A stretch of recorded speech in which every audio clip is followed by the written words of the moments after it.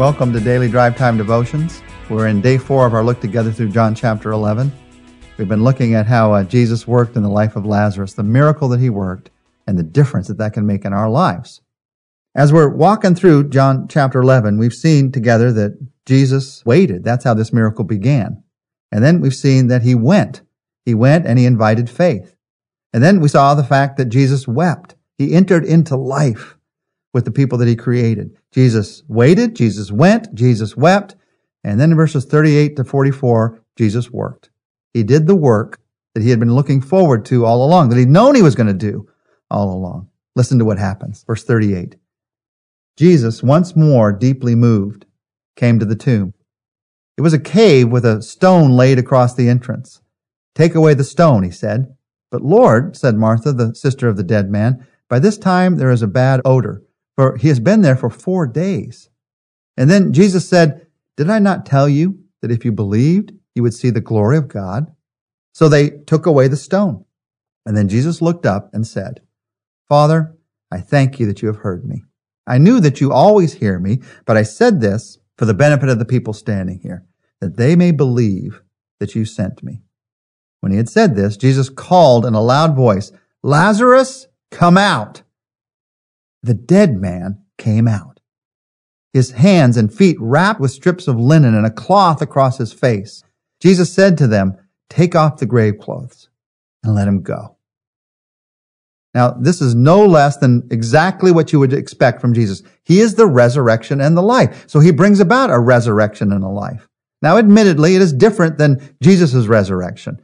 When Jesus was resurrected, they had to roll away the stone to see that he wasn't there. In this case, they roll away the stone and he comes out. When Jesus was resurrected, he was given a resurrected body that would last forever.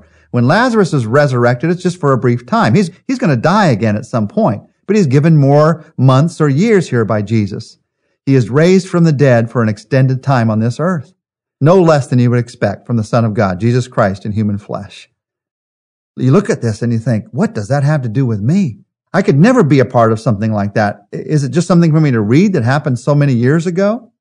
Well, don't miss the point here that this miracle is the result of a simple prayer. And this miracle is the result of what Jesus can do.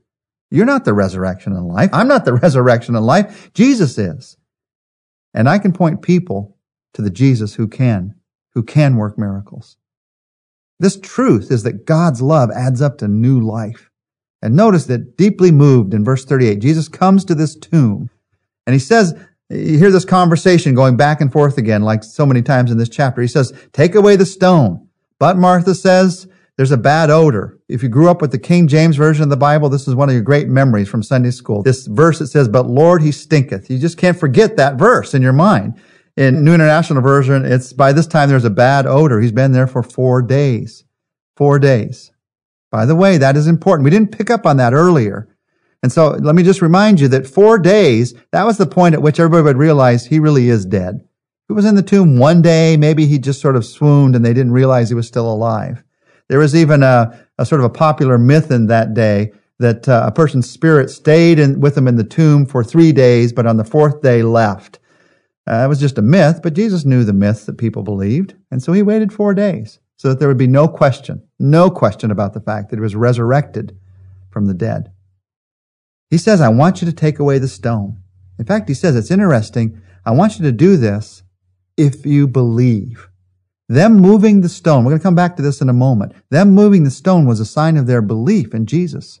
So they took away the stone. Jesus prays this prayer. It's a prayer of faith. He's saying, I don't even need to pray this prayer, but I want people to know, God, that I'm depending on you to do this.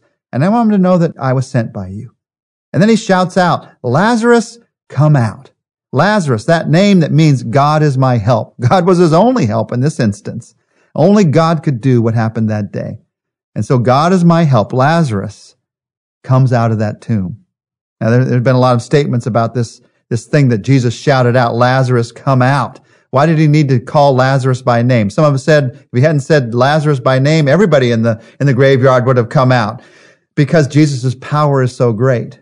But to me, it's more that this is personal. This is a personal miracle. He calls to his friend who's in the tomb and he says, "Come out. Lazarus, come out." And Lazarus came out of that tomb. And they took off the grave clothes. and they let him go. This incredible miracle, you know what it's about? It's about how to bring the dead, what is dead, back to life. There are principles in these verses about something that has died in your life. If you think this is just a story of something that happened 2,000 years ago and it has nothing to do with your life except to say, well, that was a cool thing that happened, you're missing the way that Jesus works in our lives. We've seen it again and again in the book of John. How do you bring what is dead back to life? Is there something that's died in your life? Maybe your passion for Jesus, for ministry. Maybe there's a relationship that's died. Maybe there's a vision for serving others, a dream that God has given you. It's dead. It's dead, and it's been in the tomb for 4 days, and as far as you're concerned, there is no hope any longer. And yet, somewhere in you, there's this thought that God wants that thing to be alive. He wants that passion for Him to be alive. He wants that relationship, that marriage to be alive. He wants that vision for serving others to be alive. So even though it's dead and it's been in the tomb in your life for 4 days, 4 months, 4 years, 40 years, even though you have no hope, how do you bring what is dead back to life? Well, look at the 5 things that happened here. First, Jesus was deeply moved and He came to the tomb. First, you know that Jesus deeply cares. He cares about what seems to have died in your life. And then He tells him, second, to move away the stone. The second thing He does is give him something to do by faith. And then third, Jesus prays. He prays with faith for faith. And then 4, He calls out His powerful voice that makes a difference. And then 5, He tells him to take off the grave clothes and let him go. What does that mean to us? What does that mean to you? What do you do about something that seems to have died or has died in your life? Do these 5 things. Just think of that thing right now that you say, well, that relationship with my son, my daughter, that's died. What do you do? First of all, you know that Jesus cares. He sees what you're going through. He is deeply moved by the hurts that we have in our lives. So begin there. Know that He cares about what you're going through right now. And then number 2, and this may be the most important point, you do the first thing that Jesus asks you to do. You notice how Jesus asked them to move away the stone. Now, He could have done that miraculously, but He asked them to do it as a sign of their belief. We've seen that again and again and again. He puts mud on a man's eyes and He says, I want you to go down to the pool and wash. It's a sign of his faith. I want you to move away the stone from the tomb, a sign of their faith. What is the first thing that Jesus asks you to do? As you think about something that's died in your life, what's the first thing He's asking you to do? As it comes to mind, you do that. Now, it may seem as unreasonable as moving a stone away from a tomb where the man inside is dead. It may seem even unpleasant to you like it seemed to Martha. He's been in there for 4 days. Why would we want to do that, Jesus? You do the first thing that Jesus asks you to do. And then number 3, you hear Jesus praying with faith for faith. And so you follow His example. You pray with faith. You say, God, I know You can do anything. You pray with faith and you say, God, I know that You sent Jesus into this world. And so you ask, God, even with this thing that seems seemingly dead to me, I know that You can do things that I cannot do. And so in this moment, I bring it to You. And I take my hands off of it. And I ask You to do what I cannot do. And then number 4, you hear the powerful voice of Jesus. In the graveyard that day, it was the voice that said, Lazarus, come out. What I invite you to do is read through God's Word, talk to God's people, listen to messages. As you listen, as you read, as you hear, listen for the powerful voice of Jesus. The voice that says, there is hope. The voice that says, here's what you need to do next. The voice that says, make this sacrifice. The voice that says, I'm going to do a new work in your life. Hear His voice, because it will give you a confidence in your faith that was not there before. Hear the powerful voice of Jesus. And then, don't miss this. As Jesus begins to work the miracle, Lazarus came out. There's one final thing that happened, and a lot of people miss this. They see God do great things in their life, but then it doesn't seem to last. They see something come back to life, but then it seems to die again right away. What happened? They didn't do the 5th thing. The 5th thing is you respond in practical ways to what Jesus has done. In this case, he came out in that day when you died, you were wrapped with strips of linen. And so he came out wrapped around the feet and down all the way down to his ankles with these strips of linen. Now, I don't know if God got him miraculously to the front of the tomb or if he had to sort of to waddle in a funny way because his feet were all wrapped. But Jesus saw this and he said, hey, let's get those linens off of him so that he can walk again. When God brings a dead marriage back to life, that doesn't mean you don't go to counseling. You don't do something practical. That doesn't mean you don't work through your problems. When God brings a dead passion for Christ, for ministry back to life, that doesn't mean you don't go back and work through what caused it to die in the first place. You don't get some accountability in your life that helps it to not die again.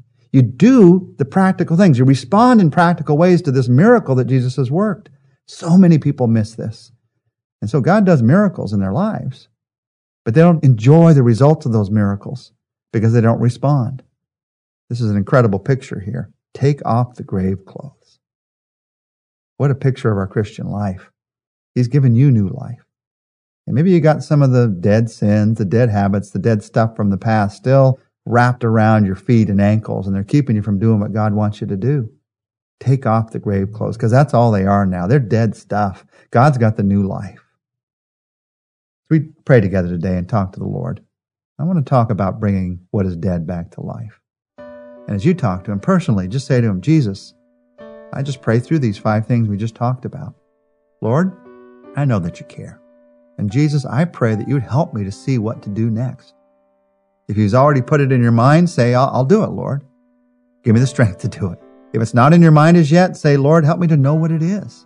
Because I'm not sure. Give me direction. Give me guidance through your word and my Christian friends. Lord, I pray that you would put new faith into my life. Not about what I can do, but about what you can do. I take my hands off of this. I see it as in your hands. And I listen. I'm listening for the powerful voice of Jesus.